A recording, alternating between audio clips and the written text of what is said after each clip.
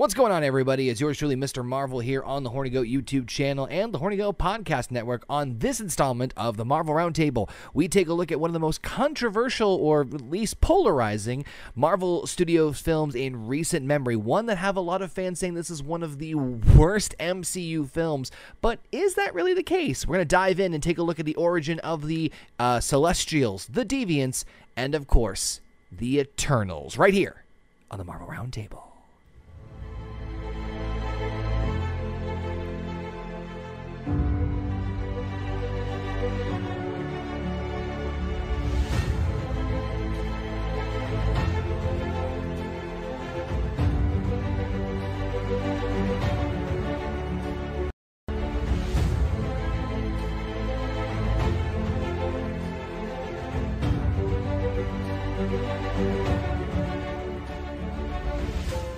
What's up, everybody? Welcome back to the Marvel Roundtable right here on the Horny Goat YouTube channel and the Horny Goat Podcast Network, where, of course, you can listen to us on all your favorite podcasting platforms. It is the Marvel Roundtable, where we go each and every single, well, not every single week, but almost every week, where we dive into each and every single show and movie in the MCU. We are deep into Phase 4 now, and we are now in the third feature-length film, one that has had a lot of polarizing opinions about it, which we'll get into, as Basement so eloquently quoted at the very beginning before we hopped on here. He goes, "I have some things to say," and that's I think a very accurate way to kick things off. But of course, I'm not alone. I'm joined by the wonderful tattooed mama herself, Heather. How are you, Heather? I'm okay. It's gonna be all right. It's gonna be good. And everyone's favorite bear from upstairs, Canadian Basement. Yeah, I got a story because I'm in recovery here. You're in recovery. For different reasons. Last night, I was like, okay, I went to go get myself a snack, and I had these two brownies left. They were in like non-discrete packaging because I'd thrown out the box. Anyways, I ate these brownies, and everything was fine. They weren't weed brownies or anything like that. They weren't weed brownies or anything like that. But today, I realized that they are like the brownies that contain a huge amount of fiber. Oh no! The Fiber One bars. Oh man! And I have also eaten like a lot of vegetables and shit. My asshole is worn out, man. Like I wish I had one of those rings to sit on. The donut. I came here like I went to sit on my couch to be like, okay, it's time to do the Marvel Roundtable, and I had to do like the pregnant fucking sit down, where you stick your stomach out and like slowly lean down on your ass. Yep. Oh my god, it's finally like okay, but and then I was watching this on top of that. So no, I love how this movie is going to now be associated with your fiber intake from going forward. So oh my god. So if the sequel rumor is true, then there you go. There's some fiber. I mean, it's the problem isn't like I'm not saying the movie is shit. That's not the equation I'm saying. It's the movie is fucking 17 years long, and I'm sitting the whole time on my burnt out asshole. It's about as scorched earth. It's about as long as the. Basement's butthole pain is about as long as the Eternal's been on Earth, which is I believe somewhere clocking at around 5,000 years. Which, yep, that 1,000. It's about. I just watched it. It's about that. Of course, we want to encourage everybody to join us live here on the channel, youtube.com/hornygoat. Let us know your thoughts about the Eternals movie, because, like I said, this is one of the most polarizing ones in recent memory, because there's been a lot of split decisions, but this one more split reactions to this film, but the big one, usually a lot of people lean towards, there we go, there's Trex burp, the negative on this one, saying it's not that great, which we'll get into, and I can, without getting too much into it, I can see why. I can, to some extent, see why people don't like this. I see both sides of that coin, to be honest. I see there's good and there's bad, and there's a hell of a lot of it. from the view of your bathroom? Yeah. Oh man, I think this broke my TV too, because my TV just won't start. or turn on anymore. It's been a bad situation, all in all. Things aren't looking good, Captain. The real Cody, Alpha, and Federico, thank you guys for joining us in the chat. Always appreciated. Again, subscribe, like, comment, all that fun stuff, and give us those awesome ratings on your favorite podcasting platform like Spotify and Apple Music and everywhere else you guys can listen to us from. So, kick things off right off the bat. It's the same old, without going into too much details. Heather, Basement, your overall thoughts without getting too specific into Eternals.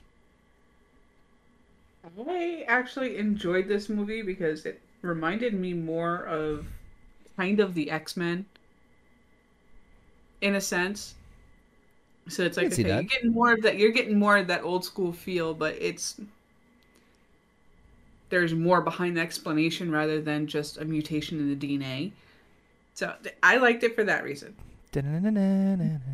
Yes, I have my gripes with certain parts of the movie, but overall, a pleasant experience. Did OBS disconnect on you? Okay. I don't know why. That was weird. Sorry, folks. Basement, one more time. Should have been a TV series on Disney Plus, not a movie. And I think the runtime of the movie kind of proves that point. Yeah, you know what's funny? Towards the end, I actually was thinking the same thing. I can't remember what movie we set, which one we set it on. Where we're like, oh, this would have been a better. I'm not talking the way that Disney does their TV series half the time, where it's just like the movie cut into small segments. I'm talking like a properly structured 10-episode television series to give each of the characters enough time to grow. Because there's no attachment throughout this movie for me for the characters. They have all these emotional moments that they're supposed to be emotional that mean literally nothing to me. Well, when I heard the announcement about this, I was like, "Oh, okay." So the way I figured is that they're implementing they're trying to establish more lore and world building, and like the history of how everything came to be, which all fine and good.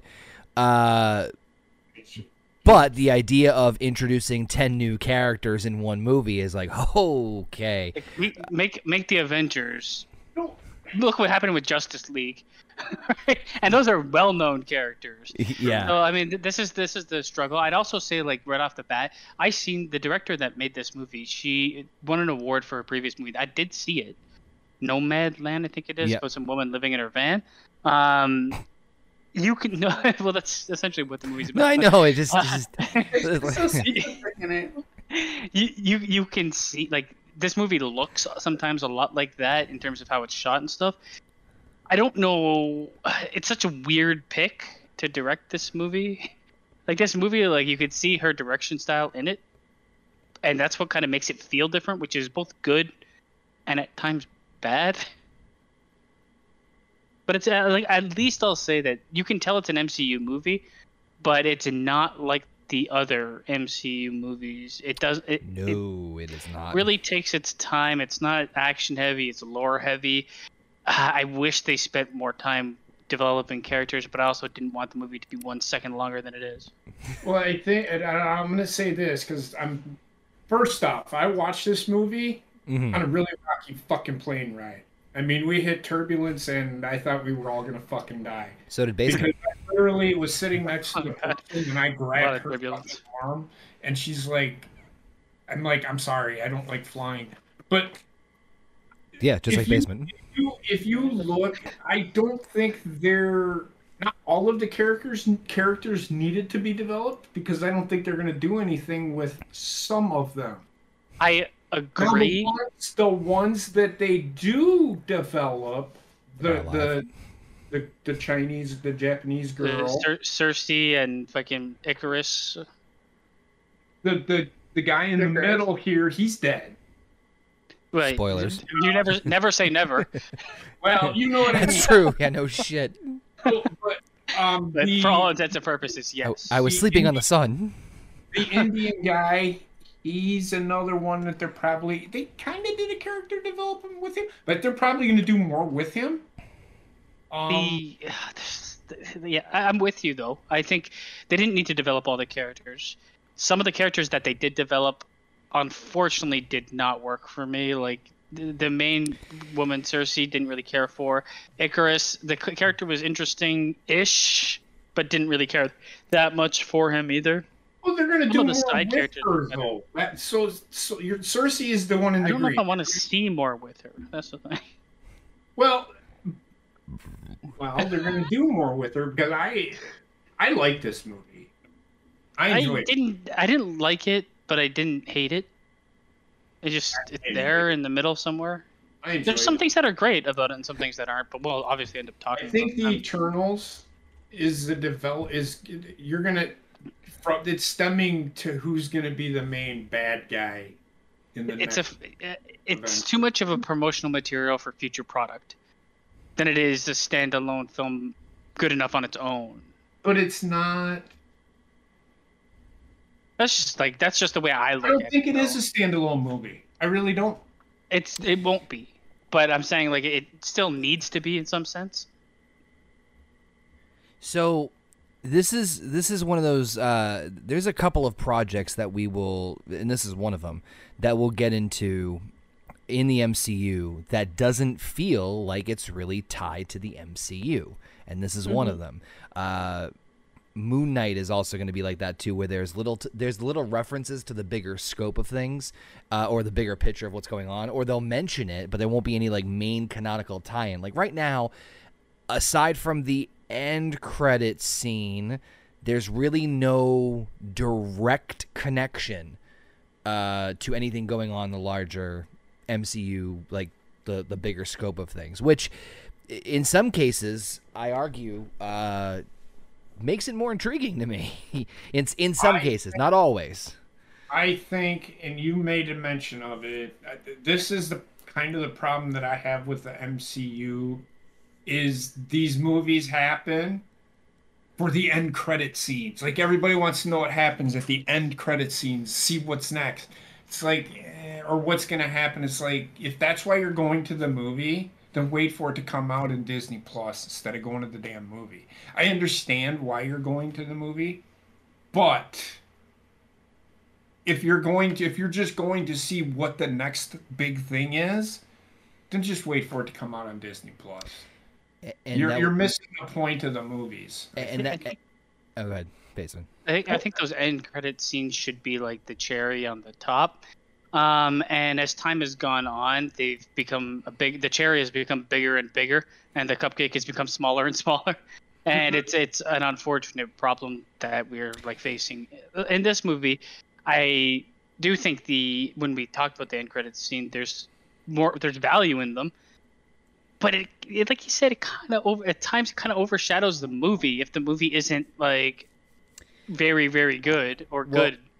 Right, and that's one of the reasons why I wanted to do this roundtable, is because the MCU has obviously blown up to this big, gigantic, like monstrosity of cinema that is unlike anything else, with some exceptions doing it on a somewhat smaller scale. But there's really anything else like this in modern movies, and so, obviously there's going to be dips. There's going to be some that are better than others. But that's why I wanted to analyze these things individually. Like, how do they stand on their own without having necessarily to tie in, or, does it rely, or does it have to rely on X, Y, and Z, or does it not? And so that's kind of the whole reason I wanted to do this. And to be honest with you, this movie was kind of the inspiration for the idea behind it. Because my favorite character out of all 10 of these people, I think it is. Yes. Is the Japanese dude. Braun, I think. So fucking funny. He Gilgamesh? He had to be. Yeah, Gilgamesh. The guy He's that was perfect the in the other movie I protector saw him. of what's her nuts. Angelina Jolie. I had to take a bunch of notes for this. Cena. Athena. Yeah. Yeah. He was the protector of her because he's the only one that could bring her back to reality. Snap back Just to beat her reality. ass. Oh, there's always gravity. Oh, I'm sorry. He was my favorite character. I'm going to say it because I'm not going to be here all night. Spoilers. He dies. I don't think he should have. But I understand agree why they did what they did. It was because he was her Center. I would Now, rather have seen I her will say die. this: when I seen the trailers for this, real quick, and then I'll shut up. I thought for sure Angelina Jolie was going to be the center of attention in this movie, and I thought they did a really good job of not doing that. I wholeheartedly agree with you on that. I was actually thinking the exact same thing. That they would make her, that she would be the mega star, and was not the case, which I'm very happy about. It's just another character in the movie, which I enjoyed. And that's what all I really want to see. I don't want to see her become the center of attention for everything. I mean, she was part of the reason why things happened, but it happened. I mean, they didn't make her, once they figured out how to fix it, then she just became another, just like side character, which I'm okay with. This is why I think like I'm in agreement with most of what you're saying. It's just I do feel, and well, I'm just gonna add to it. I feel like she should have been the one that they killed, because it would even make, I think it makes more sense within the story, since she was the one that was kind of like The road, possessed like or whatever, like yeah, what's going on. Like her ideals aligned more with the deviants than killing off him. I think it's only because he's like, the actor is just like lovable screen presence. He's got a lovable screen presence that they're like, oh, people are gonna be more emotionally hit by his death. But it's also, I would also be much more invested in the movie if, and what's gonna follow, if I had a character that had like that stayed with it. Because I don't really care about Angelina Jolie's character at all. They tried making the little girl the emotional center, but it didn't work. Oh my god, that I can't even. That's one of my biggest gripes with this movie. I think she has a very interesting story to tell that doesn't really get told. It doesn't really get shown. It just gets told to us very quickly. Yeah, and that's it. I'm like, well, I kind of seen it coming just by the way her attitude was every time she was around the girl in the green. It just one of those things. So yeah, it's I don't know, man.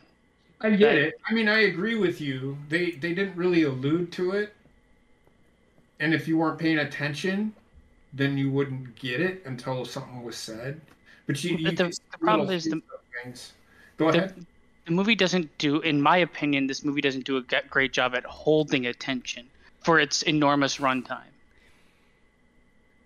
There are scenes where I just kind of sat there at my phone's more like it's very poorly paced. Yeah, I mean, man, I was fucking wondering. I had to take a break an hour into this movie, and then I realized it was an hour into this movie. I'm not gonna say you're wrong. I mean, I get it, but it held my attention long enough for me to not worry about how long the movie was. I got quite bored watching it, I'll say.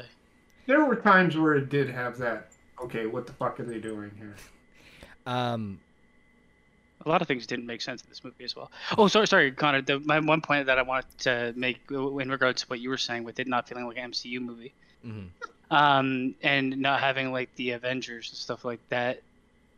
You can do that if the movie is small scale. Oh, this movie is massive scale, and at some point in time, should have had somebody from the MCU show up when a fucking god is coming out of the ocean. So the one, there's two things I'll note to that, and the first is something I actually will defend the movie on. I'm not saying it does it perfectly, but at least it tries.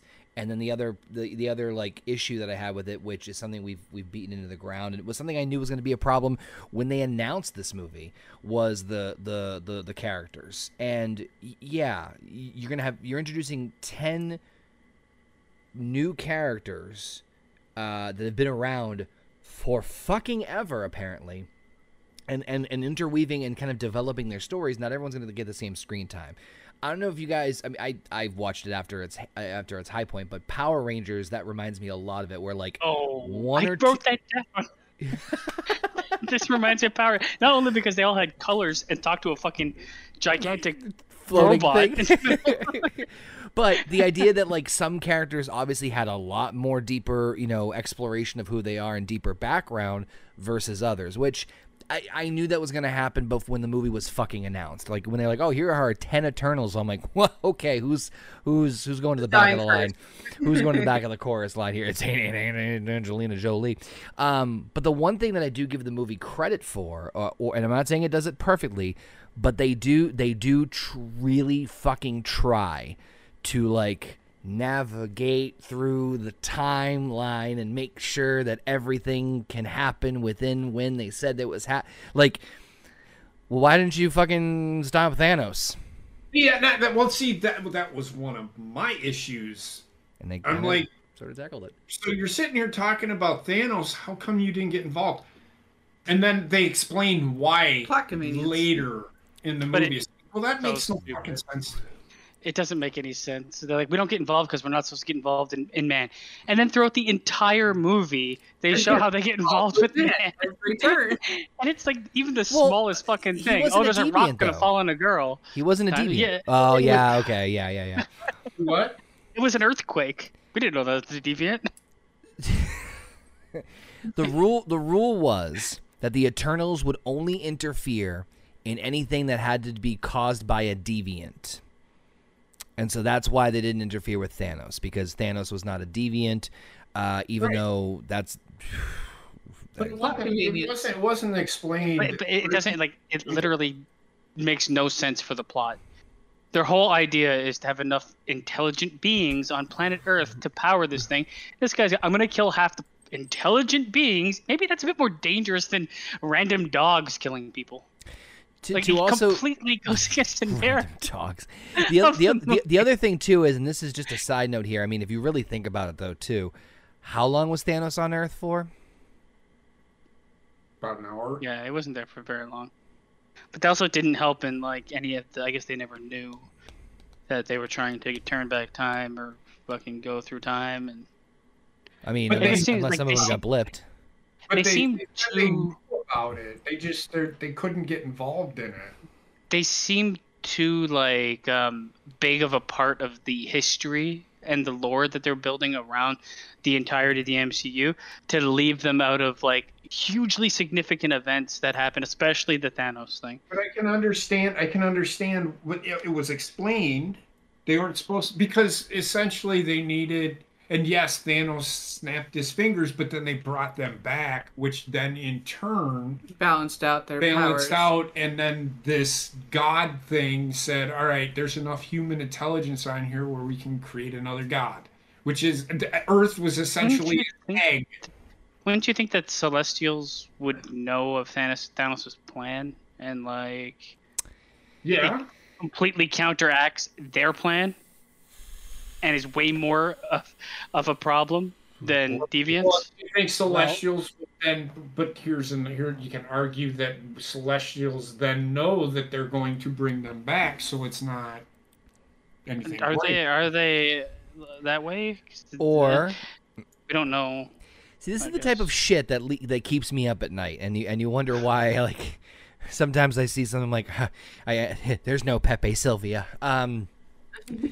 You could argue that the Celestials knew that with half of the creations being wiped out, it not only wiped out Eternals, it also wiped out Deviants as well. So maybe it still technically was balanced out. Wouldn't it also wipe out them?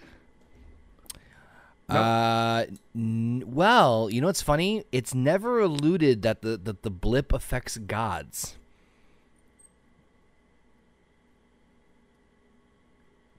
It's at all life in the universe. So I'm assuming. Yep. But it's never. I don't know.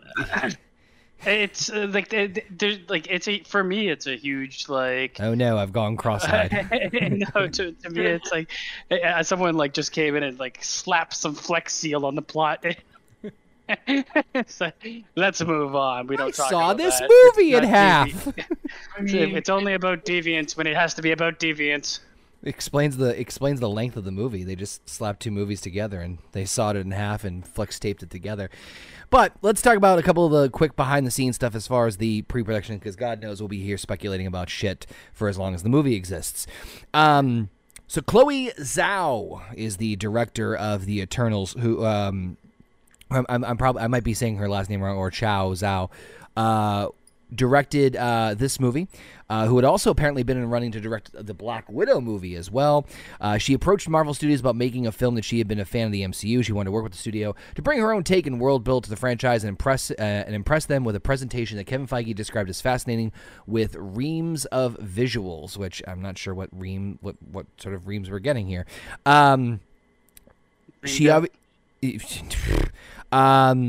She actually opted in to pick Eternals herself, even though Black Widow was her primary choice. Of course, she cited the TV series Ancient Aliens and Final Fantasy video game series, the concepts the concept of Sapiens, A Brief History of Humankind, and the films of Terrence Malick as inspirations for the film. Marvel considered Eternals to be a perfect transition into its next phase of films, along with projects such as Captain Marvel, allowing the studio to cast a diverse group of actors to portray various Eternals. Moore's initial planning documents for the project, including the swapping of genders, sexualities, and ethnicities in some characters from the comic books, with Zhao further advocating for this approach. Basically, it just keeps kind of going on and on. The fact that this was going to be a big kind of experimentation for Marvel, because not only in terms of what I just mentioned before, but also because, well, no one's ever done an Eternals movie before, and no one's really gotten to, like, you know, dive deep in this. Plus, Feige was trying to figure out the place in terms of where the Eternals would land in the greater spectrum of the MCU. So, I mean, this is a crazy movie, and I have a lot of notes here, so bear with me, folks, because there's 10 characters we have to keep track of here. Jesus Christ! I will say, like, before we start about the entire movie, I don't know if it's just me, but did you guys feel like there's the action is so far removed from the rest of the movie in terms of it doesn't feel like it fits the movie? Like at times the movie, like when they give it time to like go and grow to be what it is, it's not bad. But then an action scene comes in, and the action scenes are so bland. They're so boring, man. The action is over the top boring for me in this movie, where I actually like more so the character building moments and introduction to the characters. I think the director excels there and disappears in the action. There is one action, it's not even a scene, it's a character that I think they did very, very, very well, which was Makari, the speedster. Yeah, I'll give them that. They did the scene where she's fighting Icarus, right? Yeah, well, in general, because like we haven't, like, obviously, like, DC has the Flash, and people complain about how they made him look both on TV and Ezra Miller in Hawaii. But in the MCU, we've only had one speedster so far who's dead twice, and that was Quicksilver. So for me, it was kind of nice. I mean, that was probably one of the best, like, big screen, like speed power adaptations I've seen in a while. But yeah, other than that, I'm with you. The fight scenes are kind of, Some of them were, not all of them for me. I think it has to do with it was probably my favorite. Yeah. What they were fighting. I did not care at all for the deviants. I didn't care for the look. I didn't care for the actions. It seems like a scene I've seen a million times out before. When they fought each other, it was a bit more interesting. It reminded me of the hounds from Ghostbusters. Reminded me of the hounds from Hellboy. There's them. Remind me of the hounds from Simpsons. Release the hounds. You know what it reminded me of? The things, the dog-like things that in Endgame. Oh yeah, the Chitauri-esque, whatever the fuck those things were. Which never bit anybody. Fodder. They're just fodder enemies. Oh yeah. The deviants are the one deviant. Well, he ends up. I thought he would be the bad guy, but it became. He just became irrelevant real fast for some reason. They dropped the ball with him, but whatever. But that being said, let's break down Eternals. Now, I'm going to do this a little bit of out of order, so just bear with me on this one, or not out of order, but... Good show. All right. And JP's on. Thanks, JP. So, in the movie, we obviously get a modern-day idea of what's going on with the Eternals with occasional flashbacks back and forth. So, for the sake of this review and the synopsis... Fuck it. We're going to go in the order in which the synopsis I have here, because I have notes on the names. That's about... because Jumps around a lot and not to its betterment. No. Like Shang-Chi, like we said before, Shang-Chi was Clear perfect with those flashback scenes. And knew where to put it. This is like... Doesn't know where to put it. I don't know where the fuck I am half the time. So me Saturday. In 5000 BC, a group of 10 immortal individuals descend upon Earth to protect humanity from the Deviants. They are the Eternals, who have been sent from their home planet of Olympia, if that's not a little bit on the fucking nose, on the Domo by the Prime Celestial Arishem the Judge. Throughout the centuries, the Eternals continue to relocate to other growing civilizations and defend them from the Deviants, although they are barred by Arishem from interfering with human conflicts to allow them to evolve naturally. Two Eternals, Circe and Icarus, would develop a close relationship over the centuries, eventually becoming a married couple. In 1521, the Spanish invasion on the Aztec capital of Tenochtitlan, sounds right to me. Yeah. Runs concurrently with an attack from the last of the Deviants. While fighting them off, Thea's Mod Weri, I just read that, causes her to momentarily turn on her allies, only to be stopped by Gilgamesh. The Prime Eternal Ajax offers to cure Athena of her affliction at the cost of her memories, but Gilgamesh volunteers to look over her, conceding with the possibility she may have to be killed if she turns again. Druig, frustrated with how the Eternals have been abstaining from human affairs, deserts them to end the Spanish conflict himself. With the Deviants seemingly eradicated, Ajax releases the Eternals to go their own ways, and in the years since, Icarus would abandon Circe as the other Eternals await their return to Olympia. So, we basically just set the entire stage of the whole fucking movie up until present day, so there's a lot to break down. So, I mean, yeah, there's a little bit of the whole... I'm not going to disagree with the eyebrow raising of they can't interfere in human affairs and then interfere in human affairs. So, yeah. Especially... Yeah. But... The bigger thing, I think, for me is the concept of the Celestials, which this is not the first time we've seen the Celestials. This is just the first time they've been named. So we've seen a little couple of glimpses or heard presence of Celestials. We know that the planet that the Collector was in the head of a severed Celestial. We know that Ego, the living planet, good old Star-Lord's dad, was a Celestial. We've also seen a Celestial. If you go back to the Collector scene where he's introducing the Power Stones, that giant thing that was hitting the staff down and killed everybody, that was also a Celestial. And it's not to be the last time we see Celestials. We'll see Celestials at least one more time towards the end of Phase 4 when we get to a good old Thor, Love and Thunder. But Celestials are basically super gods. Because that's what fucking MCU needs right about now. Super gods. Thanos, yeah. Yeah. I like the design of this specific Celestial. It's pretty simple. Like with the big red eyes, 6 eyes, or whatever the fuck he had. He looked like a big red brick. He looked like a walking Lego thing. So, I mean, it's an interesting idea that they're bringing I think we talked about this before, Basement, where it's like they laid out all the movies and the shows for this year, or for 2021. It's like nothing looked like it's going to connect to absolutely anything whatsoever. Everything looks like it's fucking off in its own little thing. And this is certainly another one of them. And so, I mean, knowing now what we know now as far as the direction of where the MCU is going to go, I think the Celestials are going to play an extremely important part going forward. But, I mean, what do you think about the introductions of the Eternals, Deviants? I mean, aside from the interfering with humans bullshit, seems pretty clear-cut to me. The one thing that, I'd say, the whole idea of it is fine. It's pretty, the idea is clear-cut because it's simple enough. Where I kind of got tripped up at the beginning of this movie and halfway through this movie and almost at the end of this movie was the sheer amount of fucking names and things you have to keep track of. Yep. This is why I say it, and again, it would lend itself better to a TV show where you're not juggling every single one of these all at once. So and you remember Ajax or Jack or whatever. Who the fuck is that? You remember this? No, I don't. No, I don't. You don't know who you're talking about. No. Bob or Frank or Jim or Fred. And this moment where they like set the groundwork of the past, especially for the two leads, which I find to be the least interesting of all of them, that we get the most screen time of. And they give us the most screen time because they want to establish this relationship that is going to be this big crescendo at the end. Don't buy it. Don't see the on-screen chemistry between the two leads at all.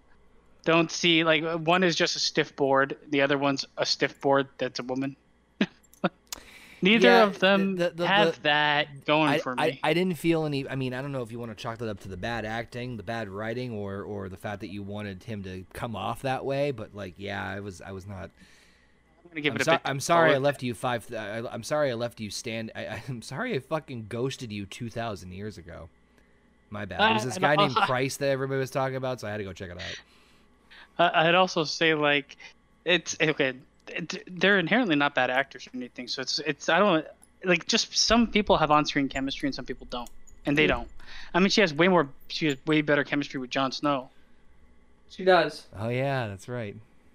And he's in the movie for 10 seconds. But Heather, what did you think about the setup with the Eternals, the Celestials, and the Deviants? I felt it was kind of. It was good up until they got to the point of them. No, don't do that. We cannot interfere with their lives. But yet you built this city for them. What the fuck are you doing with that? Which I do like the fact that they actually had a character who's like, you guys are fucking stupid. Why are we not like helping these people? Yeah. This is what frustrates me. Every second they get, they turn and see, like, the guy that like takes people over or whatever. Every second he's like, I'm gonna do this. She said not to interfere. I'm gonna do it anyway. So you think like, what, they just stopped doing that when Thanos showed up? Yes. Like the movie doesn't lend itself to that idea at all. It just worked. Again, the movie existing in a current universe hurts the movie trying to fit its broken pieces together. I appreciate the attempt, because again, it's an uphill battle just from the get-go before you even like tell me anything. Making the movie is an uphill battle. Then fitting it into a current universe is an uphill battle. Yeah, I'm trying to make a cohesive storyline with that many characters and that many moving parts.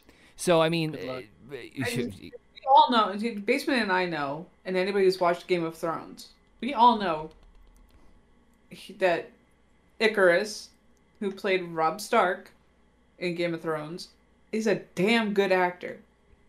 Mm-hmm. They're all good actors and actresses. It's just they don't have the time to. You need time. Not even just the time. I think it's also the writing for it. It's like the writing itself feels rushed. Well, they want them to be like otherworldly, but they also want their problems to be very grounded in human emotion. How are you going to pull that character off? Not to mention the fact without that time to do it. Like, you got to do all that in 20 minutes of screen time for each character. Good luck. The only ones that show any kind of human emotion are Angelina Jolie, Garish, and the Indian guy. Who's don't worry about remembering the names. I have to fucking keep referencing them. So you can just call them the most identifiable thing about them, and we'll understand who you're talking about. So Kingo is Kumail Nanjiani. Yep, who is the Bollywood star. So you might as well get this out of the way now and just kind of talk about the characters themselves, just to make this a little bit easier for reference, although we're still going to fucking have to reference them. So Cersei is Gemma Chan, who is one of the main focal point, if not the main focal character. She has green. She's wearing the green on the background picture there. Make this really easy for people. Oh yeah, and she is boring as shit. She is a cardboard box. She has the ability to transform objects into materials into other materials, mostly flowers and butterflies. Icarus. I thought it was like rock into water, but she doesn't understand her abilities at all or something. Like, I'm so confused about her. She only had 5,000 years to get it right, so fucking. Fuck this. 7,000 actually by the end of the movie. Oh yeah, 7. Of course, we have Richard Madden playing Icarus, who of course has the ability to fly and shoots beams of light from his eyes. That's not a fucking Superman knockoff. I don't know what it is. He's definitely a knockoff. He's dollar store Superman. He's Homelander from Wish. Kingo, played by Kumail Nanjiani, is, of course, making a living as a Bollywood star. He does have these weird abilities to, like, shoot energy projectiles. He's got gun hands. He's got gun hands. Sure. For some reason. Sure. A lot of people had gun hands in this for some reason. Whatever. Sprite, played by Leah McHugh, is the youngest, yet even though she's like thousands of years old. I believe she has the ability to... She's like an illusionist. Yeah, she has the ability like to transform or to create illusions of to create optical illusions. I think she can also create like real objects, because at one point in time she does in this movie. I was confused about her power once I saw that, because she creates like wood that's real. Oh yeah. She in like a cabin at some point. And I was like, what the fuck? I thought you created. Nah, whatever. We have Fastos, who is the brilliant inventor with a mind for creating weapons and technology. So he's kind of like the engineer and the mechanic in some cases. Makari is the super fast Eternal, who is also deaf, which I thought was an interesting little something different, something unique. It works with her character. It also actually works with her power. It works with her. Okay, a lot of we're not going to be affected by the sound barrier breaking. I gotta say, like, a lot of the promotional material for this movie was like diversity, yeah, but they didn't need to do that, because the movie doesn't, like, it's a diverse movie, sure, but I don't feel at any point in time like they're beating me over the head with yes, you gotta love this, you gotta like. It's done a lot more organically and done a little bit more respectfully, like it should be in Hollywood. Mm-hmm. Yeah, there's times where it's like you can pinpoint out them checking some boxes, but it's not in any way it's not hurting the movie or making me feel like I'm being used by watching it or trying to push an agenda on me. It's just that's the way the character is. Yep. And it works for her. She's a perfect point. She's deaf, but because she's deaf and because of her abilities, she basically it works with it. I can hear the vibrations in your fucking voice, so I can hear what you're saying, even if I'm not looking at you or whatever. So it was kind of... It ties in well. It ties in well. No, I thought it was very clever. Druig is known for the ability to manipulate others' thoughts, so basically mind control. Gilgamesh, of course, is... I'm trying to remember what his exact power was. Oh, he has the super fists. He's just really strong. He's strong, man. Super fisting. Of course, Selma Hayek coming in as Ajak, who is at the very beginning anyway, the leader of the Eternals. Trying to remember her ability to heal. That's right. And then finally, Thena, played by Angelina Jolie, is basically she's the warrior. Yeah, she's like Xena, warrior princess. She has the ability to create like an energy sword and is probably one of the best fighters out of all the Eternals. So kind of going back to what Heather said as far as like the idea of like this is kind of like X-Men. It kind of is. It's kind of like MCU's like beta testing for the X-Men, where you have these diverse characters. Of the X-Men. The characters are the most disappointing and best part of this movie. I hate it because I actually really I thought the character Druid or whatever his name is, the guy that could like take over people. Yeah, man, if you explore that ability and that character, it could get very interesting morally. Mm-hmm. And you look at the inventor guy, and they gloss over something that's so interesting to me of him being like helping establish or build the nuclear bomb and feeling like oh my god, yes, guilty for doing it. But they just fucking snap their fingers and gone and done and done. It's like all these things that you of the movie. Yeah, that's the problem with the movie. Great ideas, never realized. I do remember that scene. Thank you for reminding me about that. That was a good point. That was great. And even the warrior, she's like battling with, I don't know if it's like she's like mentally fucked up or something. Like something's going on with her where she's like can't do. She gets taken over by her thoughts or something. I couldn't really place. How they explain it in the movie, and the reason why they wanted to erase her memory was because she had too many memories, and that was causing her, spoiler alert, her malfunction. Is it like a PTSD type deal because she's like frontline fighter and seen too much? Yeah. So I mean, some of and they focus on Cersei, who literally has no problems, and Icarus, who's just a fucking blank asshole. See, they focused on the two people that married each other, consentingly married each other, but didn't want to marry each other. Stupid. The least interesting of the characters, even Sprite, I thought had a really interesting story too. Immortal, can never grow up, so your mind ages, but your body doesn't, and then you're like in that weird position of, like she said, I want to have a family, I want to have kids, I want to do this, and I'm forever 12. So it's pretty fucked up.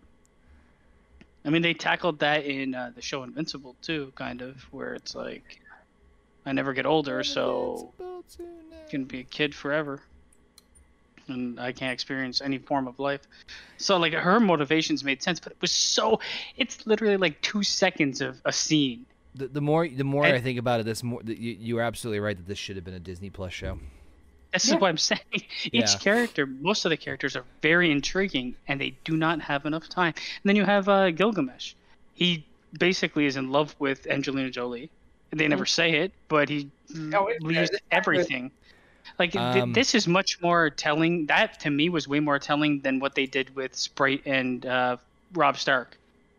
Because he's like, I had to have Kamal Najahani, or whatever his name is. I had to have him tell me that they were she was in love with him to get it. Where in the other way, I knew 100%. He fucking just sacrificed everything to help her. Yeah. Like for every great thing they do in this movie, they do the opposite. But yeah, Eternal Wong over there was definitely one of my favorites. I thought it was Benedict Wong. Have you seen? It comes down to the character development and the breakdown of the characters in and of itself with their own singular personality. His was the best, in my opinion. I like his was the simplest and easiest to do in the time frame, which I think is why it comes off as the best. The other one was really intricate, and you can only really show bullet points of their intricacy, which sucks. But I'm in agreement with you. Have you seen Train to Busan? Because he's in that and plays pretty much the same character. No, I haven't. Yeah, so he's the best part of that movie too, by the way. Now the breakup of them basically comes at the idea of, hey, we're all in disagreement about our purpose. And part of it is fueled by, the human interference. Part of it is influenced by, like, we haven't heard shit from Arishem, so we don't know when or if we're coming back. I'm kind of torn about that idea of them like, all right, we're out of here, peace. But I mean, if the deviants died down, it's like, what else are they gonna fucking, you know what I mean? Like, it's kind of. Salma Hayek kind of explained it the best at that point. She said, "Go flourish and create life elsewhere, and help bring this world up to where it should be." Yeah, I would have preferred if this movie kind of focused more on. I mean, you're on Earth for 7,000 years at the end. The fight with your point of existence and what you're doing, because I mean, most people question things within their measly 60 to 100 years. Come on, you telling me they wouldn't like strive to find? It kind of pissed me off at the end when Icarus was like, okay, I'm gonna fly into the sun. You mean you could just leave Earth at any point in time and go somewhere else, and you couldn't like try to find whatever answers to what's ailing you, or just fucking sit around for 2,000 years and sulk?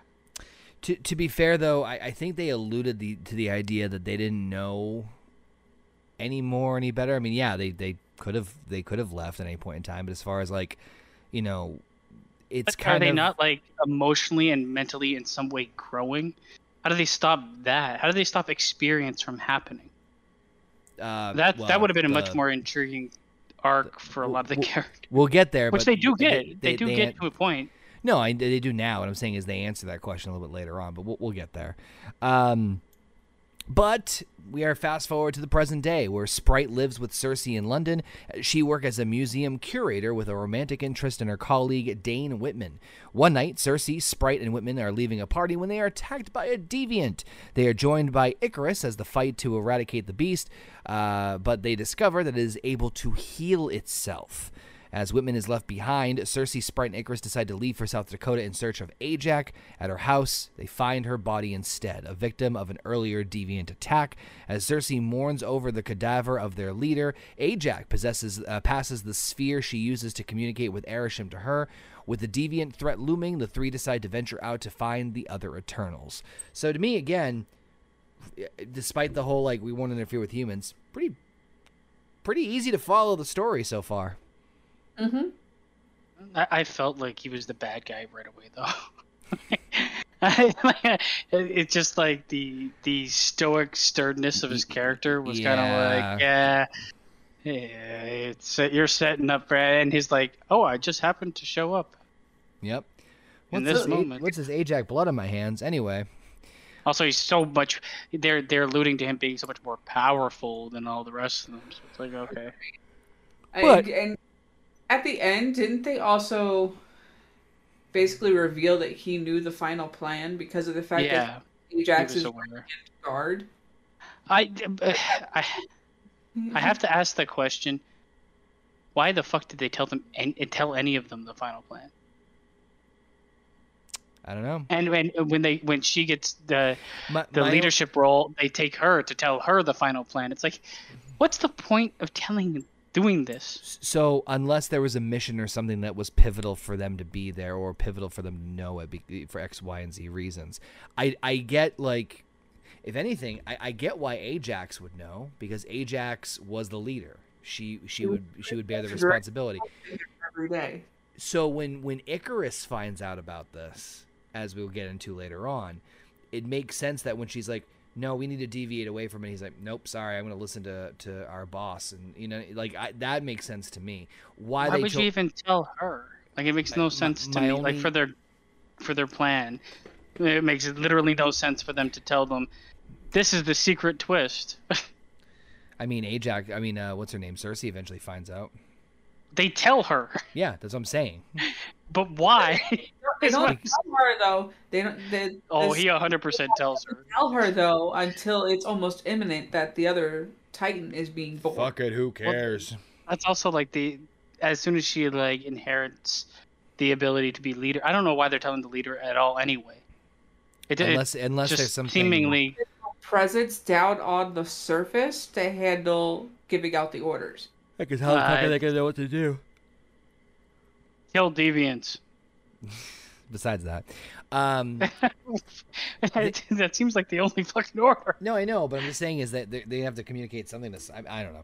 Anyway, they approach Kingo as he shoots his new Bollywood film, who was of course hesitant to leave his life of stardom and rejoin the Eternals. He gives in when he learns about Ajax, alongside additional encouragement from his valet Karun Patel, one of the best characters in the entire fucking movie, who also tags alongside them to film a documentary for Kingo.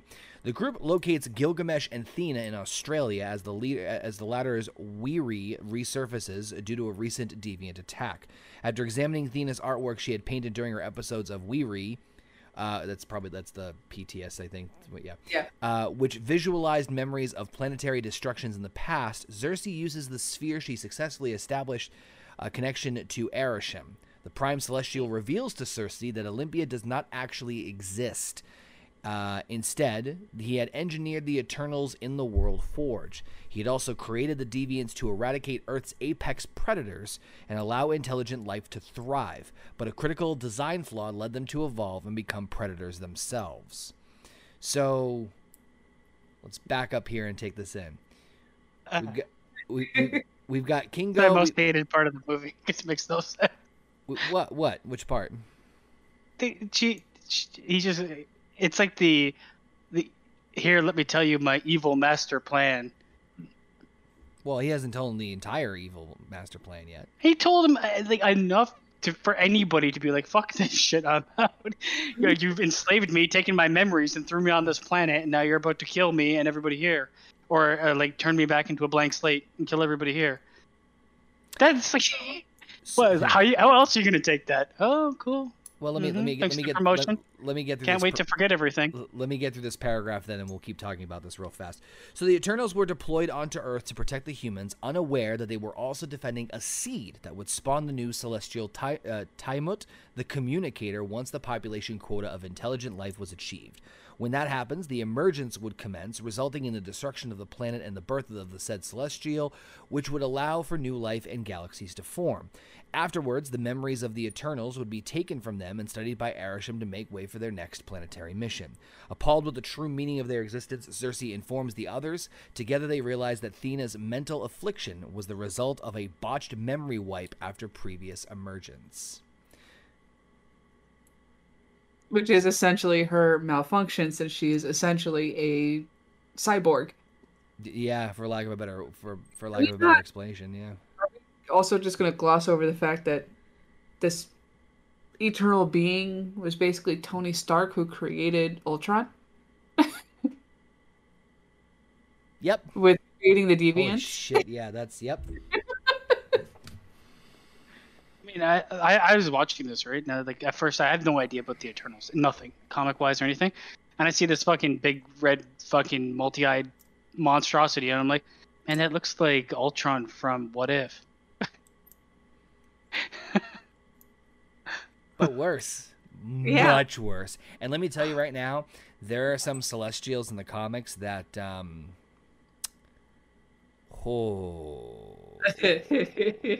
are fucking terrifying.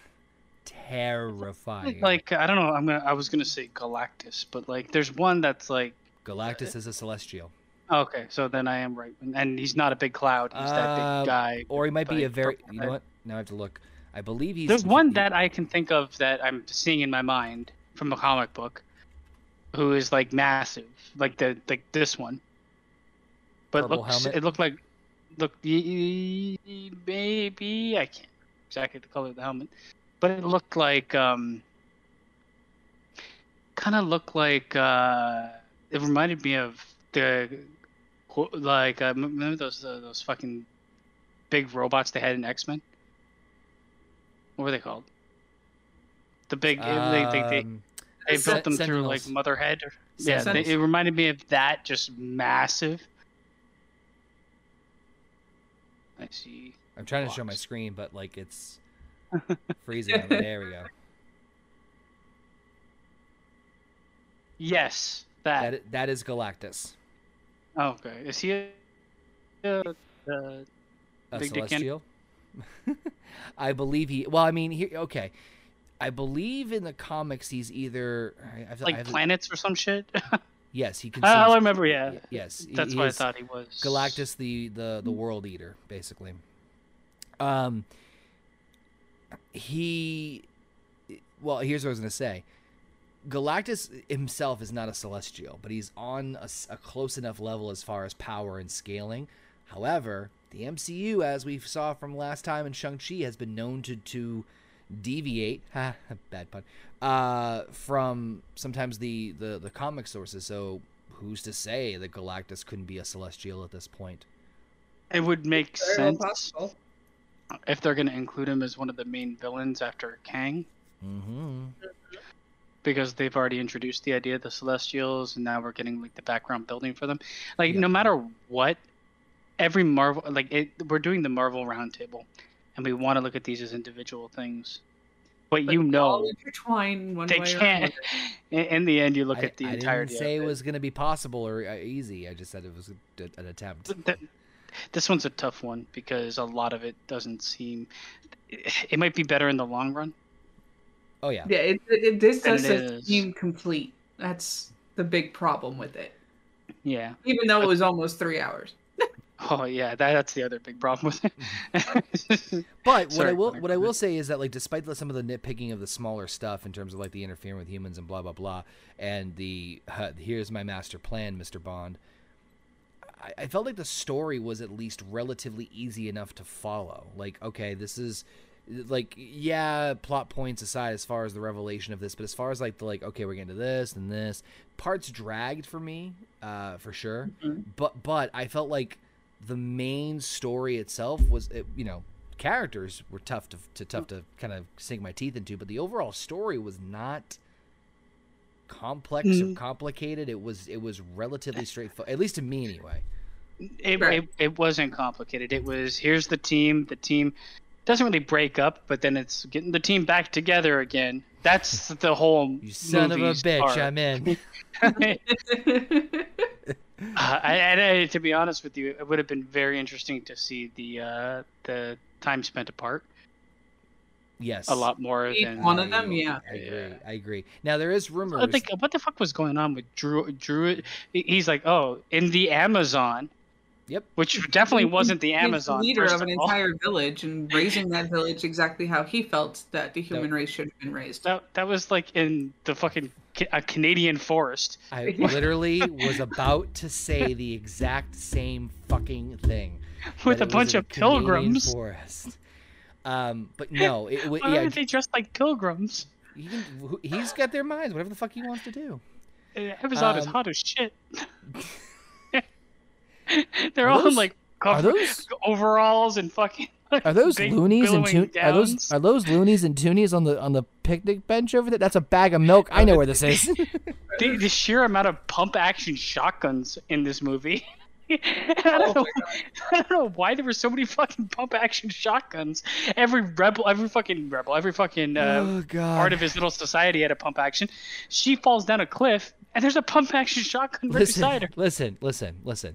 It's like he had a live action version of The Sims and he just did whatever the fuck he wanted. Okay, like just let him. Only one gun in this world, and it's pump action made to perfection. Listen, you can't sit there and tell me that you didn't play The Sims at one point. Put a whole family or a couple of people in the house, got rid of all the doors and windows, and then set the thing on fire.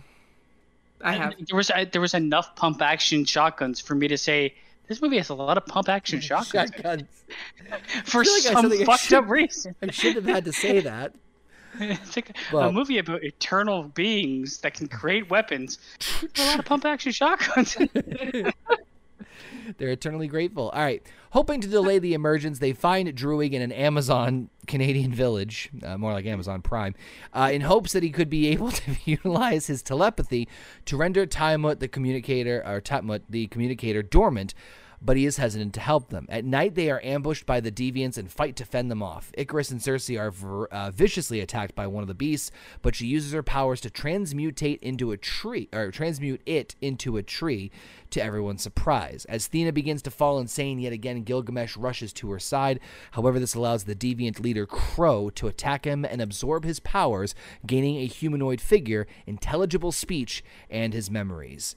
So there's a couple of things I actually like about that. Is that, number one, so much for being eternal. Number two, I also do like the idea that the Eternals are relatively divided, and it's not very clear-cut either on who's on what side. I mean, yeah, they're getting together to try to do certain things, but you can still sense the hesitation in some of them, and you know, again, character development in this movie sucks ass sometimes, but I do appreciate that, like, some of them are, like, kind of reluctant. They may not want to. There's still tension in some cases, which I do appreciate. I also like the fact that the deviants absorb the powers of, when they, like, basically soul suck out the Eternals, that they get their powers. So, you know. And it creates them, it turns them into a more sentient being as well. And the one thing I will give the Eternals the credit is that goes nowhere. Well, the one thing I will say is that the Eternals having unique powers in and of themselves is, I like Heather just said, like, it's like a beta test of X-Men, but it also makes it intriguing too, because not everybody has the same power, which means they all have different strengths and different weaknesses.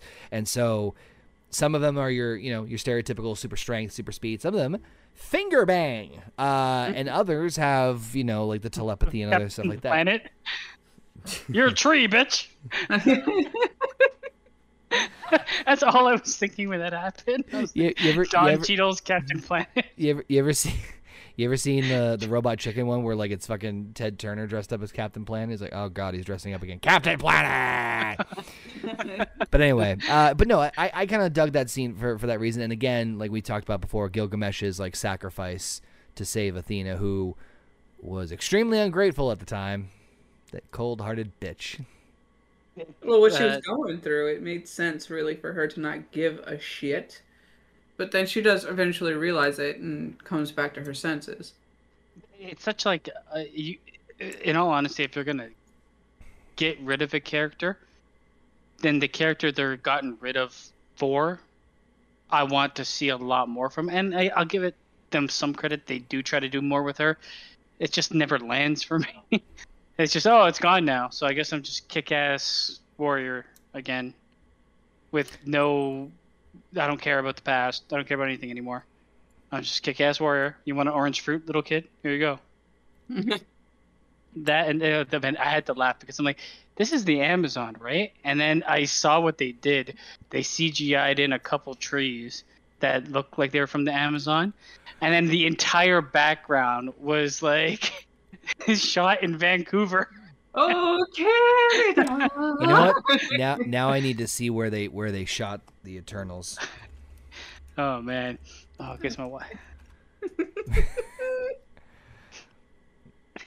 But I swear that like threw me off, and they had the cabins in the woods. I'm like, man, this is looking nothing like the Amazon. You can tell me it's the Amazon all you want, but holy shit! And okay, am I the only person that thought this? Why would you get the fucking Speedy Gonzalez?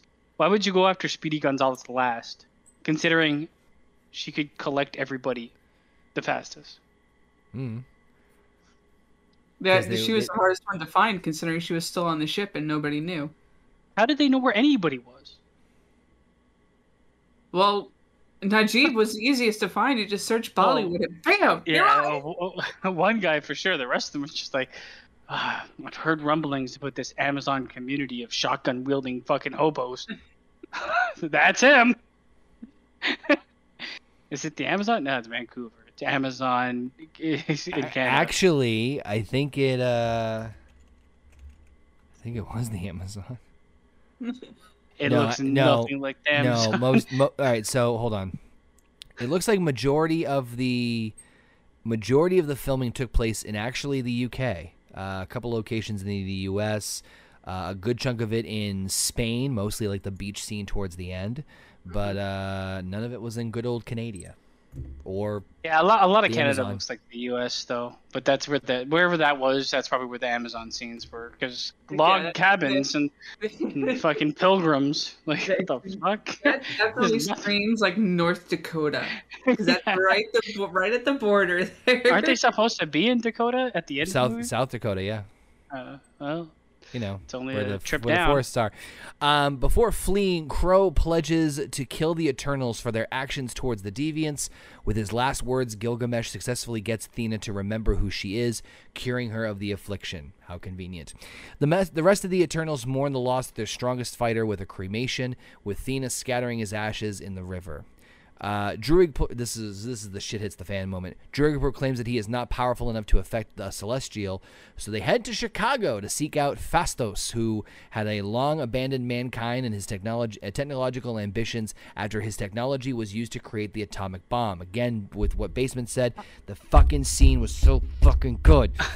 I'm like, well, that would have been interesting to see a bit more of.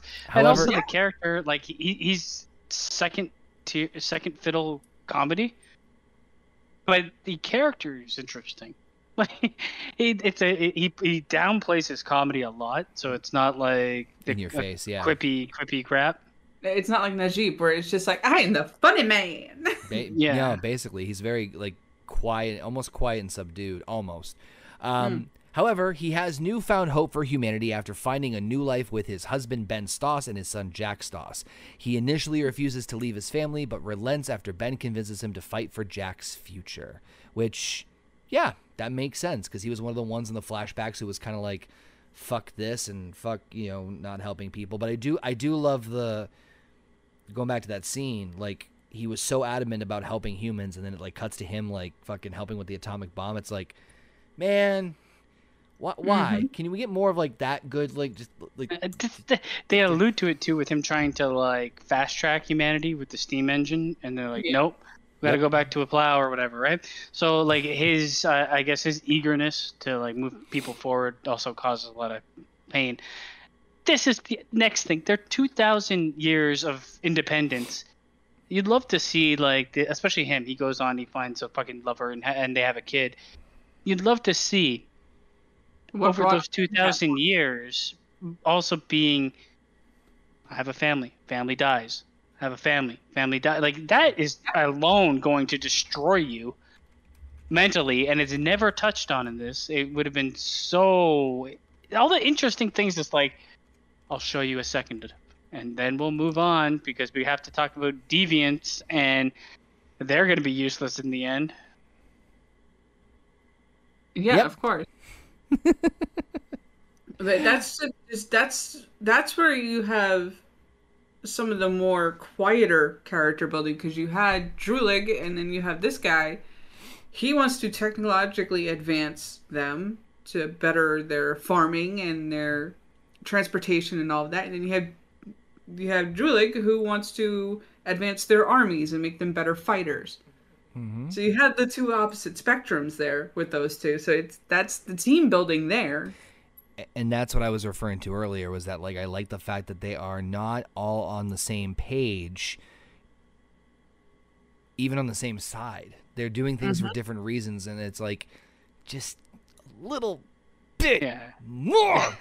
You gotta give them. I gotta give the directing and writing enough credit to be like, I don't know if you could have done this movie better, because they really tried, and it was always going to be what it's going to be. Unfortunately, unless, like I said, if it was like a series and it was hour-long episodes and it was 10 episodes, 10 hours you can do a lot with. You can. Yeah. I'd give each character an episode, and then have the last 2 episodes be, because how many of them? 8 of them or something? 10 of them. Okay, well, the main 2, give them 1 episode together. Right. Which they've done throughout this whole movie. As they were split up, you still had at least 2 characters together for the most part. You could pair up a couple of characters in 1 episode, and yeah. The characters you want to have the most emotional weight, definitely give them an episode by themselves, especially the ones that you need to look into. He's one of them, because so much goes on his in his life, and the guy that controls people is just interesting on a moral level to see how fucked up he could get. Yeah. And how fucked up people would look at him for being that way. Because that's like WandaVision. Yeah. But way worse.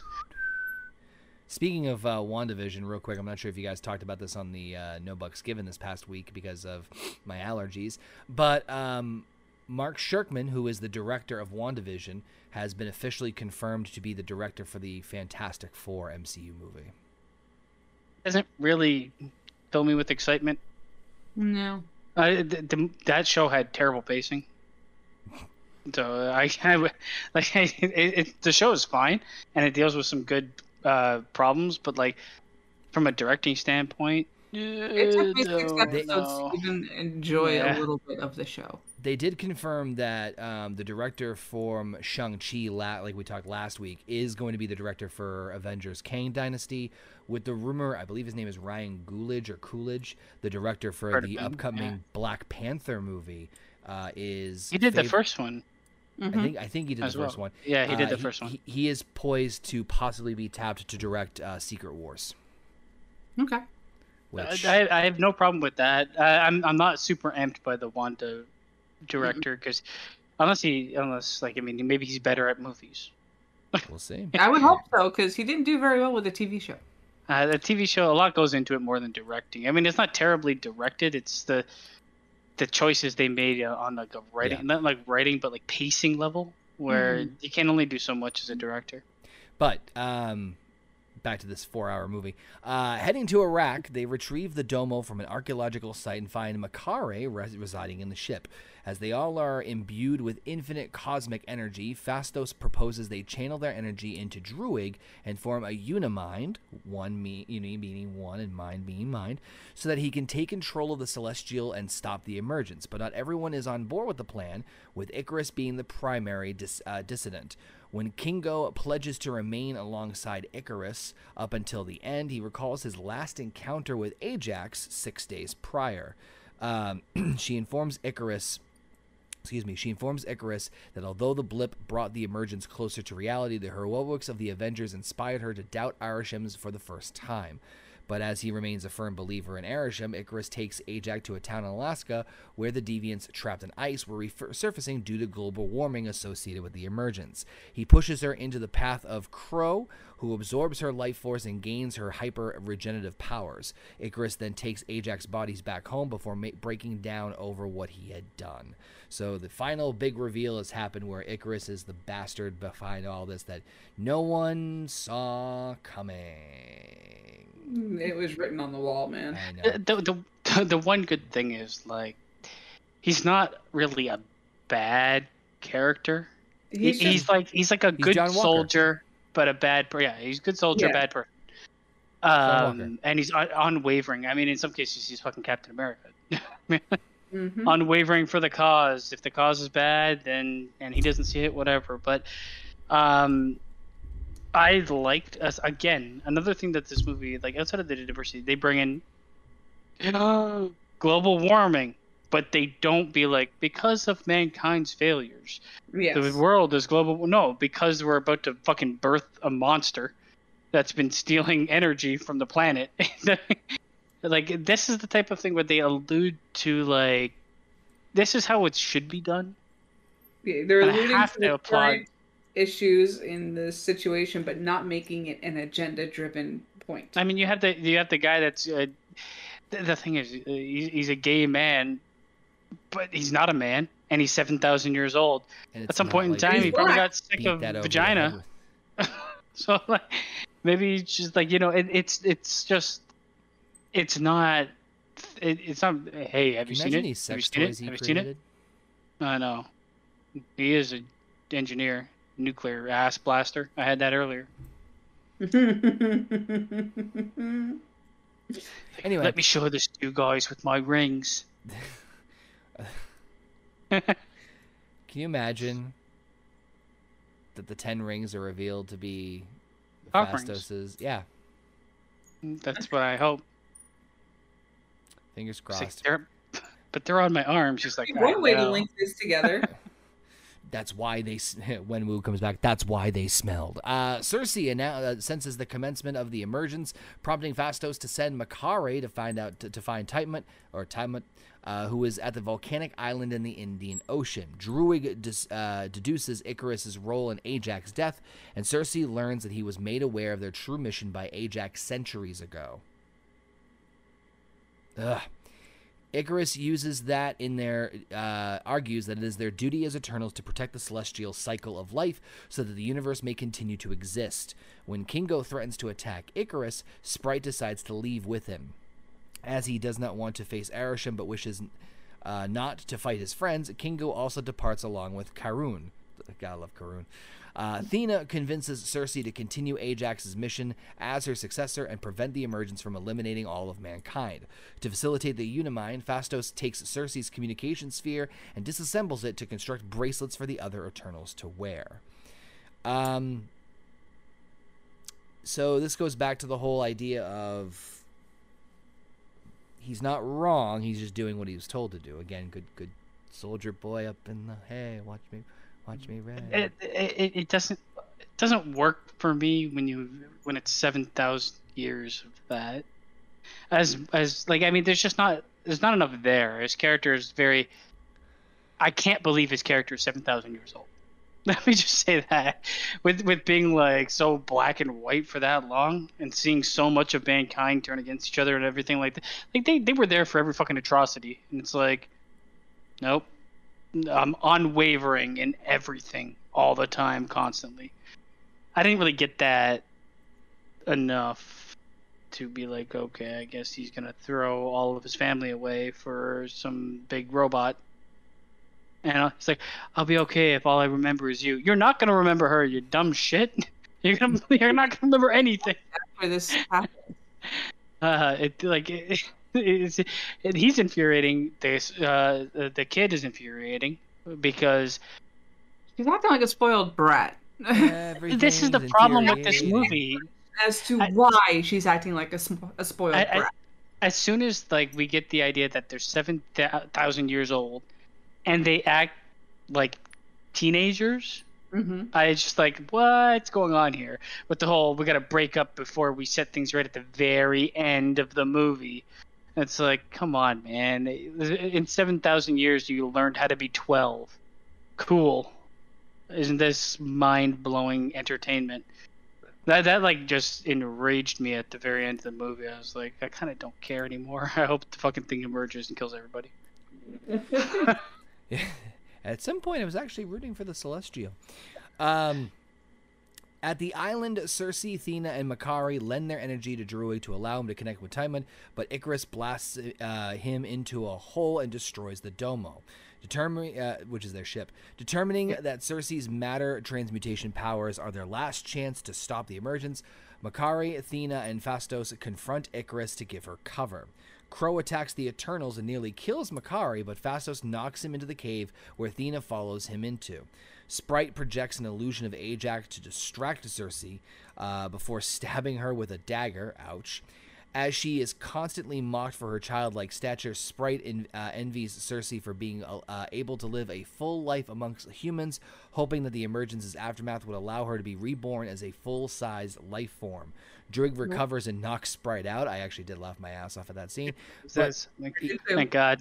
He is unable to utilize his powers against Timon again, forcing Cersei to face it alone as the Celestial begins to rise from the Earth's crust. So shit's hitting the fan, folks. Crow impersonates Gilgamesh in an attempt to take over Athena's mind, but she is able to resist him and kills the Deviant. I could have sworn this is where Athena was going to get killed. Phastos manages to restrain Icarus and prevent him from using his powers momentarily, but he eventually breaks free and flies away to stop Cersei. However, he is emotionally unable to bring himself to harm her. Remembering their time on Earth and the love they shared, he surrenders. Despite this, Cersei still doesn't have enough energy to kill Timon. However, suddenly something unites all the Eternals, including Icarus and Sprite, into the Unimind, attaining enough energy to allow Cersei to... I almost skipped a sentence, which would be fucking weird. Allow Cersei to transform Timon's body into marble. Guilt-ridden, Icarus... That's what happens. Yep. I thought they just froze him. I thought it was ice, too. Guilt-ridden, Icarus apologizes to Cersei before... Flying away into the before sun. fleeing Earth, flying directly into the sun. Phastos... Fastest speed known to man. He got to the sun in 10 seconds. Holy fucking Christ. The fastest man alive. And we know that's not true from seeing him fly earlier. Phastos deduces that it was Timon itself that initiated the Unimind. This was always the way for the Eternals to survive destructions of planets, but this time it resulted in the Celestial's death. Having retained some energy from the Unimind, Cersei fulfills Sprite's wishes and transmutes her into a human to allow her to grow up. Like 50% of the words you said weren't words. So, like, and the Unimind goes to Ajax and the Doko and the Dika. So, here's where I think this is just this whole thing's fucking plot convenience. I mean, yeah, they wake up the Celestial. So to save their own lives, so that their memories can be wiped, they can link up with the Titan that is being born. Mm-hmm. Well, so according to what I understood from this was, this happens all the time, right? They cycle through Eternals, Deviants, and planets, and they bring about Celestials every time. They birth new Celestials. So from what is plot convenience? What? The entire movie is plot convenience. I'm not gonna lie, it happens so often in this movie. Fair. So when the Celestial is being born, it unites the Eternals together and creates a power enough for them to survive the planet's destruction so they can fucking do it all over again. And get back to the World Forge and be reborn. Yep. That is a little too convenient even for me in this movie. That is where my brain hurts, because it's not until they all end up back on the beach that Mophis is the one who reveals that. That's why it worked. It's just, I don't know. What? What? Yeah, it's a little. It's just like, oh, I didn't know. It's like, all right, you know what? Let's just. I'm almost done with the movie. The Deviant King also shows up he's the fastest swimmer in the world because they're flying around in Dogo or whatever the fuck the Dromo, whatever the gigantic Dorito they fly around in is. Domo. That's fast as shit. The thing is, like, this guy flies into the sun. You know how long he'd have to contemplate his own death? And And it's just like, I decided to leave Earth. Oh, and the sun is right beside Earth. Like, what the... Like, yeah, the movie should have ended. The end credits should have went on. And it should have been like, sometime in 2035, Yeah. he crashed into Earth or into the sun. Like, that's like, come on. It happened in 2 seconds, Yep. and he got beat by the speedster because she was Correct. fast. Gotta All go right, fast. just want to say that the Celestial coming out of the ending is just a mess of convenience and let's talk about that CGI. ending. Let's talk about this last part here. So 2 weeks later, in good old South Dakota, Thena, Makari, and Druig depart for space on the Domo, which had been repaired by Phastos, in search for more Eternals, and tell them the truth. Back in London, Sprite bids goodbye to Cersei as she moves out with Kingo to attend school. Cersei is out on another date with Whitman, and when Arishem dramatically appears outside of Earth's orbit, in front of everybody, for sabotaging Titman's emergence, he abducts Cersei, Phastos, and Kingo to evaluate their memories for final judgment of the humans, sparing them for now. Why does he only get those 3? Where is all the other superheroes during this and during the fucking Because he doesn't give a shit God about coming out of the water? Oh, well. So first off, who else is there? Well, this is after Endgame, right? Mm-hmm. So everybody. Everybody. Except for Black Widow. Well, Iron Man's gone. Cap hasn't really the only person who would Where's be Captain Marvel? off-world.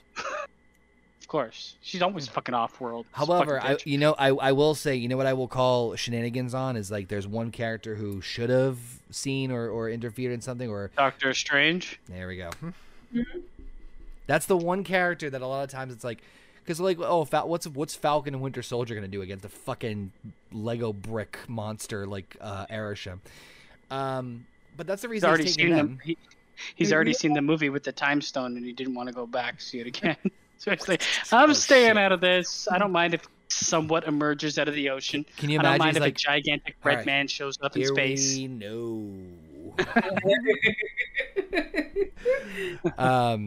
So you also skipped over the emergence of 2 characters. The emergence of 2 characters. I've got some emergence in my pants right now. Are we talking about the end credit scene and post credit scene? I haven't gotten there yet. Okay. Okay. No. Before we go there, like, are you gonna talk about the red man, the big robot, and his decision to be like, "I'll be back"? Yeah. Why does that not make sense? Why does it make sense? Because he's like, you guys stopped what was supposed to happen. Now I need to determine whether Earth should be saved or not, and I'm going to use your memories of Earth to make that decision. And also, JP kind of alluded to Jon Snow or Kit Harington turning into the next bad guy, considering it was Cersei, his lover, who was kidnapped right in front of him by this giant creature. Yeah, but like the idea that he's got to like show up, make this big show, fucking only take 3 of them, then dip out. It's okay, like, what? It would take him like a long time to look at things. Didn't he already plan for Earth's destruction? Now he's got to be like, I didn't see what was happening with Earth. 3 of them are dead, first of all. If you want Icarus, go pick him out of the sun. Can you imagine? Well, is the little girl just a person now? Yes, she's human. So there's only 6 Eternals left in existence. 3 of them already left the planet. They're on the Domo. Thena, Makari, and Druig. They're already off-world. Giant space being that can teleport. Mm. So he probably would have picked them up too, right? And then, if he knew where they were. I believe that he doesn't know where they are. How he would have grabbed them if he knew where they were. And so far, we don't know if he actually saw them and grabbed them. Yeah, So we don't know enough about this gigantic teleporting robot. We know that they ran into somebody else, which we'll get to in a second. But yeah, it's assumed that he doesn't know where the other three are, so he only grabs the Eternals that he knows where they are. Because they were But like, dumb. what's? I'm so like, okay. The thing that pisses me off is he already had slated for Earth's destruction. Uh-huh. They thwarted Earth's destruction. Yes. So, in them thwarting and disobeying, he's like, "I'm going to take you with me." I am. He says, "I'm not going to destroy Earth," and then I'm going to take you with me. He says, "I've halted the destruction of Earth," or whatever. Like, Yes, something along those lines. Until final judgment of the humans. So, why didn't he? Why is he doing that now, if not before? Because there's never been a time. There's never been a time, as far as we know, that the Eternals have stopped an emergence before, and so he's like, well, maybe there's a reason why they felt compelled to do so. Yeah. They're either like... He didn't really have a reason to pay attention that heavily to Earth. Pretty cut and dry to me. I don't know. Maybe it's just me. He didn't have a will or a wherewithal knowledge to pay that much attention to Earth because the Eternals were there taking care of everything, so he thought everything was under control. If he's this giant god being, like my problem is I don't know anything about the extent of his powers. I have given, like, where I'm going is he knows fucking hell of a lot. He's got to know a hell of a lot. He's got to be like omniscient almost. So, like, he's going to take these three people and do, like, I'm going to look through your memories. He's going to suck them up and put them in his suck hole where the rest of the memories are. Yes. Okay, so this is what they allude to. I hope he destroys planet Earth, because I would. What? Hope he destroys planet Earth. Comes back and... Hey, listen, Secret Wars, anything can fucking happen. In fact, Kang Dynasty, anything. Anyway. Fuck, we'll talk about incursions when we get to Doctor Strange. The concept is that the Celestials send out Eternals and Deviants to clear a pathway for the emergence of a new Celestial to be born. To our knowledge, we don't know that this has ever been interrupted before. As far as we know, this always happens, right? So this is the first time that, as far as we know, that Arishem has been aware of that the Eternals that he sent to Earth, because there are more than just the 10 Eternals that we've seen. They've said that pretty cut and dry. That this is the first time that we know of where Eternals have refused to participate, to participate or follow commands. So in Arishem's mind, he's like, well, let me scan your memories and see what's going on here. Maybe this planet's worth saving after all. Maybe there's other reasons why we shouldn't be destroying it or not doing the emergence or whatever. That's what I got from it. And considering that he doesn't know where the other three that left Earth are, that we'll see in the mid-credit scene in a second, and Pip is no longer not Pip, what the fuck's the name? Sprite. Since Sprite's no longer an Eternal, she is now a human being. There's only 3 Eternals on Earth. So, yoink. Or he's assuming they're dead if they can't find them. Mm-hmm.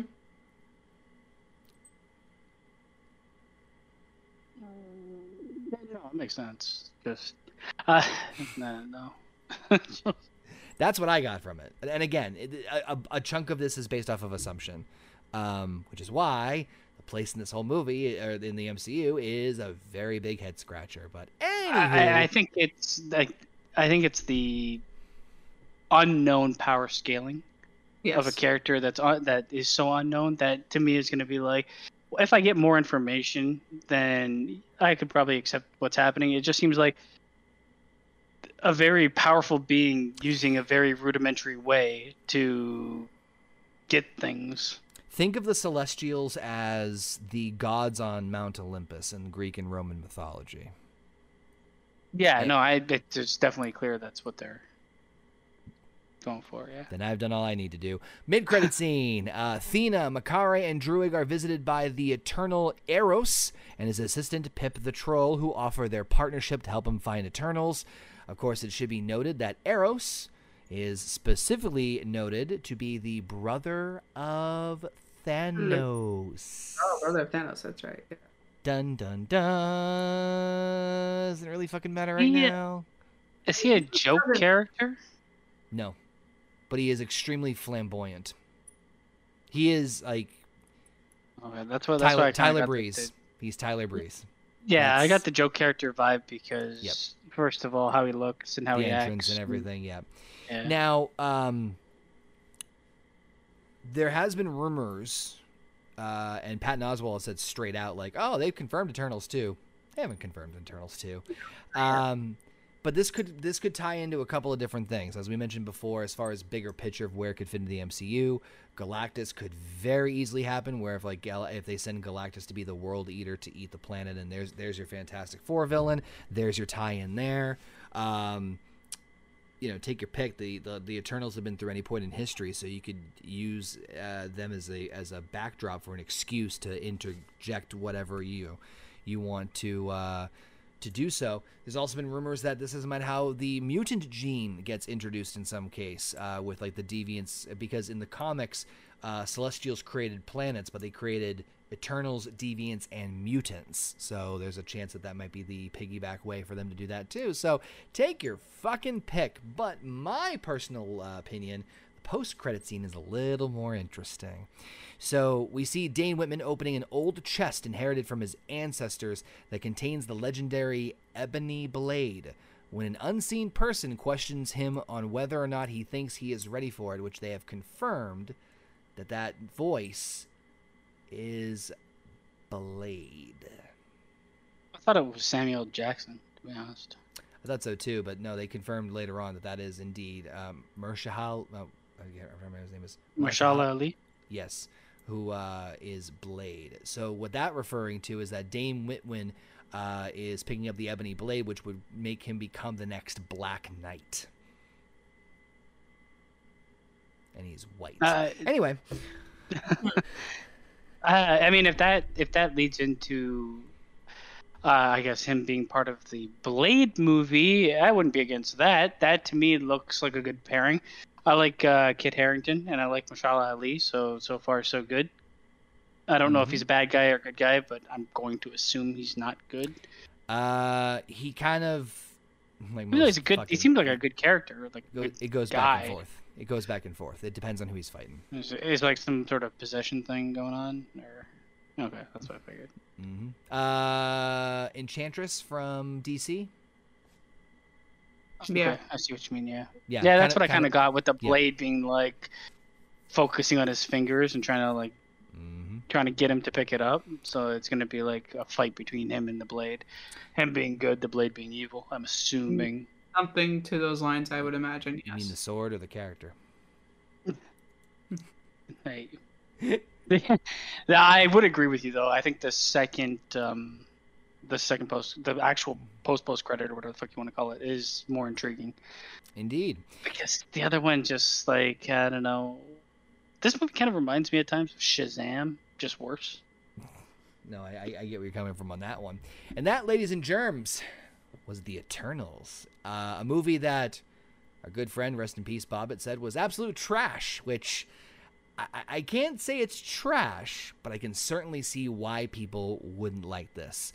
I'm going to start off with Heather this time as we're going to wrap this one up. Overall thoughts on Eternals, and what would you give it a lovely rating out of 10? It's like I said at the beginning of this. I enjoyed it for what it was. Yes, there's going to be things in this that are going to be nitpicked, and then there are things that are just outright should not have been in the movie. And of course, it should not have been almost 3 hours long. But could have been 10. I did enjoy it for what it was. Plot holes and all, plot convenience and all. At the end of the day, again, saying this is part of the uptick of Phase 4, even though we're getting close to the end of Phase 4. I would stick this around 5.5 for a All right. rating. Sounds about fair. Basement.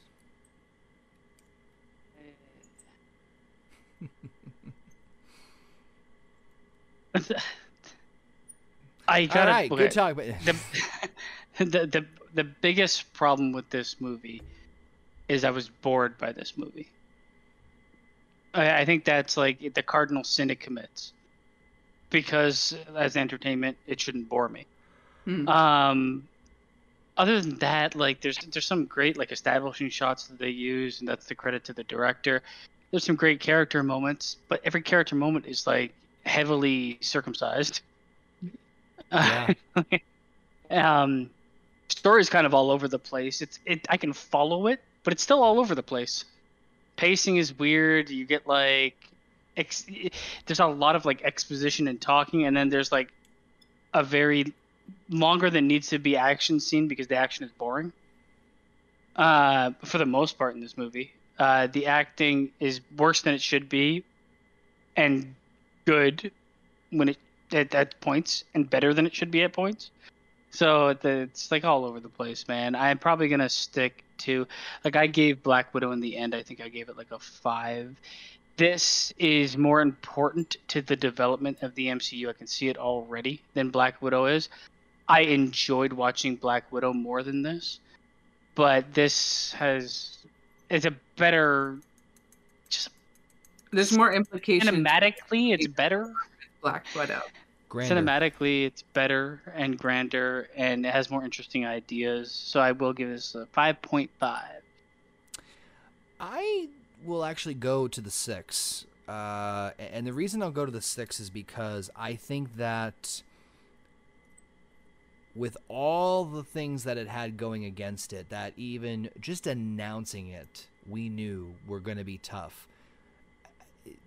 I couldn't have done this better. Shit. With given Anybody really could. right, and so like I can't fault anyone specifically. Obviously, we're basing the movie off being a movie, but you know, you kill off 3 characters. It's a good start. But they didn't care about any of them. What's that? I didn't care about any of them. I mean, Gilgamesh is probably the only one I really cared about because Yeah, it just but He had like 10 minutes of screen time. Listen. That's All you need is 30 seconds of love is what I've been told to make myself feel better. But I think given what they had in terms of limitations, I think that they had. I wish there was more on obviously a lot of the characters, but I had favorites, and there was enough uniqueness to them that I could sort of get invested in them, but not like heavily invested to them. Like each of them had their own unique trait of personality. There were other aspects and concepts that I actually enjoyed, like the differentiation in powers, the fact that not all of them were on not only the same side when it came to certain topics, but they were on the same side for different reasons, which I thought was also so it's not like it's not black and white across the board. There is areas of gray with some of them, not all of them. I thought the story for the most part was pretty easy to follow. Like I mentioned before, it wasn't too complicated until you start to try to fucking think about certain aspects of it, but that's beside the point. But I think that this movie, I can very easily understand why people did not like this when it came out. I think it's starting to get more love now, that things have, time will do that to you. But it is definitely not the formulaic MCU movie that we have all known to grown, I don't want to say love, but got accustomed to. And that's both a positive and a negative to this movie, which is not going to be the last time, I'm sure. But I think it's kind of like The Dark World in the sense of like people shit on it. And I don't think they're really looking. There's more to enjoy with this film than I think people are giving it credit for. Yeah, I can Be agree. better when the universe is built out a bit more. That's true too. We are recording this towards the final stages of Phase 4, not knowing what the future of the Eternals holds at this point in time. So, you never know. One thing that I did, like, because I finished this movie a couple hours before we did this, right? So I went, no, a couple hours. I give it more. I looked online at some people, like what their pros and cons were of the movie, and I looked at a couple articles. But one that I really thought stood out was you'll go to watch this movie, and everybody that leaves the movie has an equal chance to come out saying this was their favorite character, and it will probably be different. Or somewhat different, you know what I mean? And that's something that they should be proud of after making this, because that is a very difficult thing to do without established characters and a cast as big as this is. Yep. And I mean, like we've talked about the characters, and I'll say it again: best and worst part of this movie. Yeah. You're not wrong. You are not wrong. But that being said, folks, that is going to do it for the Eternals. Here on the Marvel Roundtable. I want to thank everybody for tuning in live here on the channel. Of course, listening on the playback on your favorite podcast platforms. Make sure you guys go check out all the other cool content we've released. Another episode of No Bucks Given in the can as well. One that I still need to personally recover from. And we got some other cool content coming at you this week, which we will not disclose. You'll have to subscribe and figure out what the hell we're going to have, because you never know what's going to happen on this channel. So make sure you hit that subscribe button, hit the bell so you're notified every single time. I want to thank Heather and Basement, as always, for joining me on this perilous journey here on the Marvel Roundtable. Guys, any last-minute things before we wrap it up? Yes. Too long for a movie, not long enough for the content. It's weird, but it's a weird combination. But definitely, I agree with you. If they've gone with the series and it's 10 to 12 episodes to get everything out, would have been perfect. Can't disagree with that one. So again, thank you all for tuning in. Appreciate it. Thanks to Heather and Basement for joining us here. When we come back on the Marvel Roundtable, we are going back to Disney Plus shows. This time we are going back to the street level. We are coming out from the stars and going back to the roots of where we see our favorite Arrowed Avenger get together, as we see both the past with Clint Barton and the future with Kate Bishop as we explore Hawkeye.